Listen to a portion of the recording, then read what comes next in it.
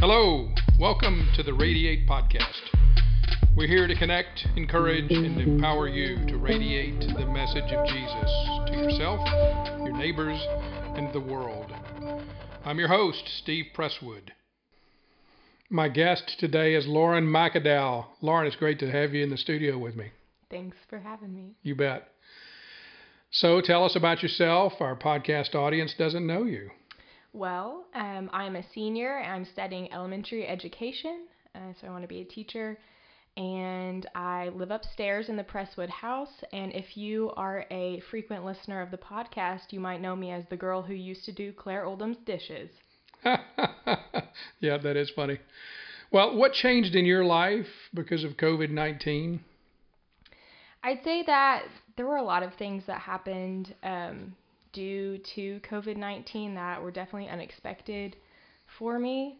This is my senior year, and so I was really expecting to have a nice send-off from Stillwater, the opportunity to spend more time with my friends, do things on campus that kind of won't be able to happen now. So that's changed. Another big thing has just been my coursework, because since I am in my second semester of senior year as an elementary education major, I've spent the last 8 weeks prior to spring break student teaching full-time in an elementary school here in Stillwater. And so now, since OSU is closed and also the public school system in Oklahoma is also closed, I'm not able to be there teaching students. And so that's been definitely a big transition. We're trying to work together, my mentor teacher and I, on how to do this distance learning thing when it comes to fifth graders, which is a little bit more challenging than it is with college students. So it's been kind of an adventure that we're starting next week. So I'm really excited. Do you feel like you're handling the emotional stresses of it, the mental stresses, whatever else makes it hard? I think that the first week, which was spring break, I was really excited to go on our NAV spring break trip, because this was going to be the first year in my whole college experience that I was going to be able to go. So I was really looking forward to it. So it was really hard when we found out that we weren't able to go and do that. So instead, I went home for all of spring break, and it was nice to be home and to be with my parents. But I was so lazy that entire week. And I think because I wasn't very stimulated, because both my parents had to go to work all day, so I was sitting by myself alone in a house, I really got deep into my emotions, and it probably wasn't in the most healthy way, just because I was feeling so upset about everything that had happened. And at that point, we just knew that spring break had been canceled and that the next 2 weeks of OSU had been canceled, and so even that was really hard for me to deal with. And I think it was Wednesday or Thursday of that week when we found out that campus was going to be shut for the rest of the semester. And I'm going to be honest, I cried for about 2 hours after I read that email. So at that point, I don't think I was handling it very well. I think it's okay that it was something that had an emotional response from me, but I don't think that I was really turning to the Lord and trusting what his plan was in all of this at first. But I decided to come back to Stillwater to be here with you all and with Ellen, who is in our podcast audience right now. Say hello to the people, Ellen. Hello to the people. Just so I'd have some more community here, and I just feel more productive here in Stillwater. So since coming back and kind of establishing a routine, I've definitely seen an improvement in my attitude about the whole situation. I feel like I need to do a disclaimer. I could never come up with a question like this. I've got some help with some of the questions, and the member of our podcast audience today is the person who helped me with this really good question. It will be fun for lots of people. It's not the question I would ask, but nevertheless, it is fun. What's your favorite pair of shoes that you've ever owned? So I am someone who likes to pretend that I'm outdoorsy. And I do like hiking and being in nature, but I wouldn't necessarily say that I'm super outdoorsy, but I have this pair of sandals, and when I wear them, I feel like I could hike up Mount Everest. And they're bedrock sandals, so it's an outdoor sandal. I don't know. They're really nice. So you're faking it a little bit, is what I hear you saying. Does that make it fake shoes? No, they're real shoes. I just think that out of the people that I know that have them, I'm probably the least qualified to wear them. But they're good to me because they're pretty flat, and I can't wear anything that's more than an inch off the ground without tripping. So honestly, they've probably served me very well over the last couple of years that I've had them. What is your favorite and least favorite thing about your particular roomie? I do not want to answer that, Oh, Steve. because she's here? No, because everything if she was just is my listening... favorite. Oh, that can't be true. Okay, wow, you're right, that's unfair. My favorite thing about Ellen is that when she is reading something online, like if I see her scrolling on her phone, she actually laughs out loud to things. Some people will text like LOL after you've sent them something, but really they just maybe smile at it. But Ellen will actually laugh, and I love it. That's great. Least favorite thing, she leaves the lights on sometimes. No. So I turn them off. Don't worry, Steve. Your electricity bill will not be harmed. But. Okay. Good of you to think of me. What is a verse that you've memorized that's made a big impact on you? Well, something that I think has impacted me, especially in the last couple of weeks with everything going on, has been my time spent reading Revelation. So I've been reading it all semester and studying it in my quiet times, and I'm not saying that this situation that we're going through is written in Revelation prophecy, but I think that it has helped me to kind of understand that like God's an authority and he knows what's going to happen in the future. And so even a situation like this, he's still in control. So a verse that I read a couple days ago, I just finished the book last week, was Revelation 21:4, and it said, "He will wipe every tear from their eyes. There will be no more mourning or crying or pain, for the old order of things has passed away."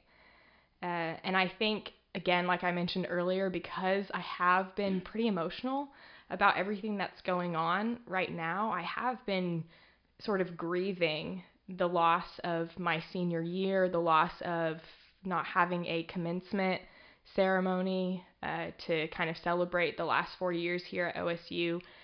It feels weird to be grieving things that haven't happened. And I've experienced a lot of tears, as I was saying.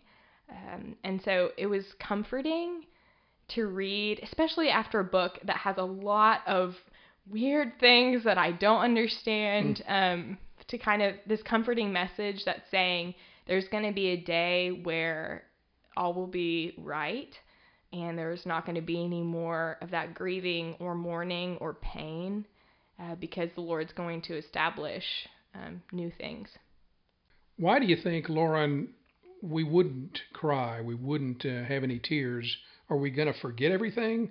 Is there some magical thing that happens to our brains so that we don't know about the things that used to cause us to emotionally weep over things, or is it something else? Well, I think that the main thing in this verse and in these passages in Revelation that I've been reading is this is the part where we are united with God in the way that we were intended to be at the beginning of creation. This is right after John talks about the revelation of a new Eden, New Jerusalem. And so we are going to be in the presence of a holy God and a God that is good. And I don't know necessarily if we'll forget things that have happened in the past. Obviously, that's something we can't really know what happens after we die to our memories or things like that. But I would say that if there is any memory of bad things, I think we'll be in so much awe of the goodness of God and of his plan that we'll be able to look back at things that were maybe hard while we're living here on earth and in our lives and say, okay, this is how God was glorified through that, and this is how we were able to maybe move closer to him in our relationship with him, or just praise him for those things because they had an impact on us. Yeah, so the perspective of heaven then is likely to color our understanding of what we experienced here on earth, and right now we just don't have that perspective. Yeah, that's what I think. Good. So have you had anything already maybe in the last couple of weeks that you would say is a change of perspective, so that you're able to say, oh my goodness, I was overreacting to it initially, and now I've got a new perspective on quarantines and COVID-19 and all that sort of thing? Yeah, definitely. I am someone who likes to plan things and likes to be in control of things, whether or not I always realize it. And so I think my first thought when I found out that OSU was canceling was, oh no, I'm not going to graduate. I'm not going to be able to get a job. I'm not going to have any money, and I'm going to die on the side of the road. Like something, honestly, something like that. Because to me, it was so stressful to think, okay, because my classes aren't really classes that I can take online, it's me teaching. I was like, I have no idea how they're going to even remedy that with all of the guidelines that Oklahoma has for educators and things like that. So I was really anxious about everything and just wasn't really having a clear perspective. But I think the Lord has really been showing me that things are going to work out and it's going to be okay, even if it's not looking like how I thought it was going to look like, how I would have liked it to look. Things are still working together in his plan. And honestly, one of the sweetest things about this time that we suddenly have is that I've been able to, like I said, I established a schedule because I'm lazy. And so I thought, well, if I don't do this, then I'm not going to do anything during my time in quarantine.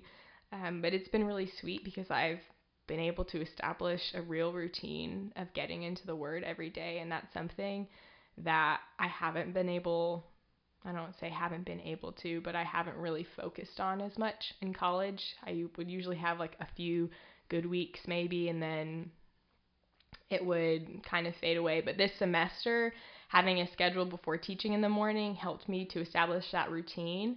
And now that we are in this sort of weird self-isolation thing where we can't go out and do a bunch of stuff, I'm having that routine still in place, but I'm actually getting to spend more time in the Word than I have been recently. So that's been really sweet and has been, I think, good for my overall perspective of everything that's going on.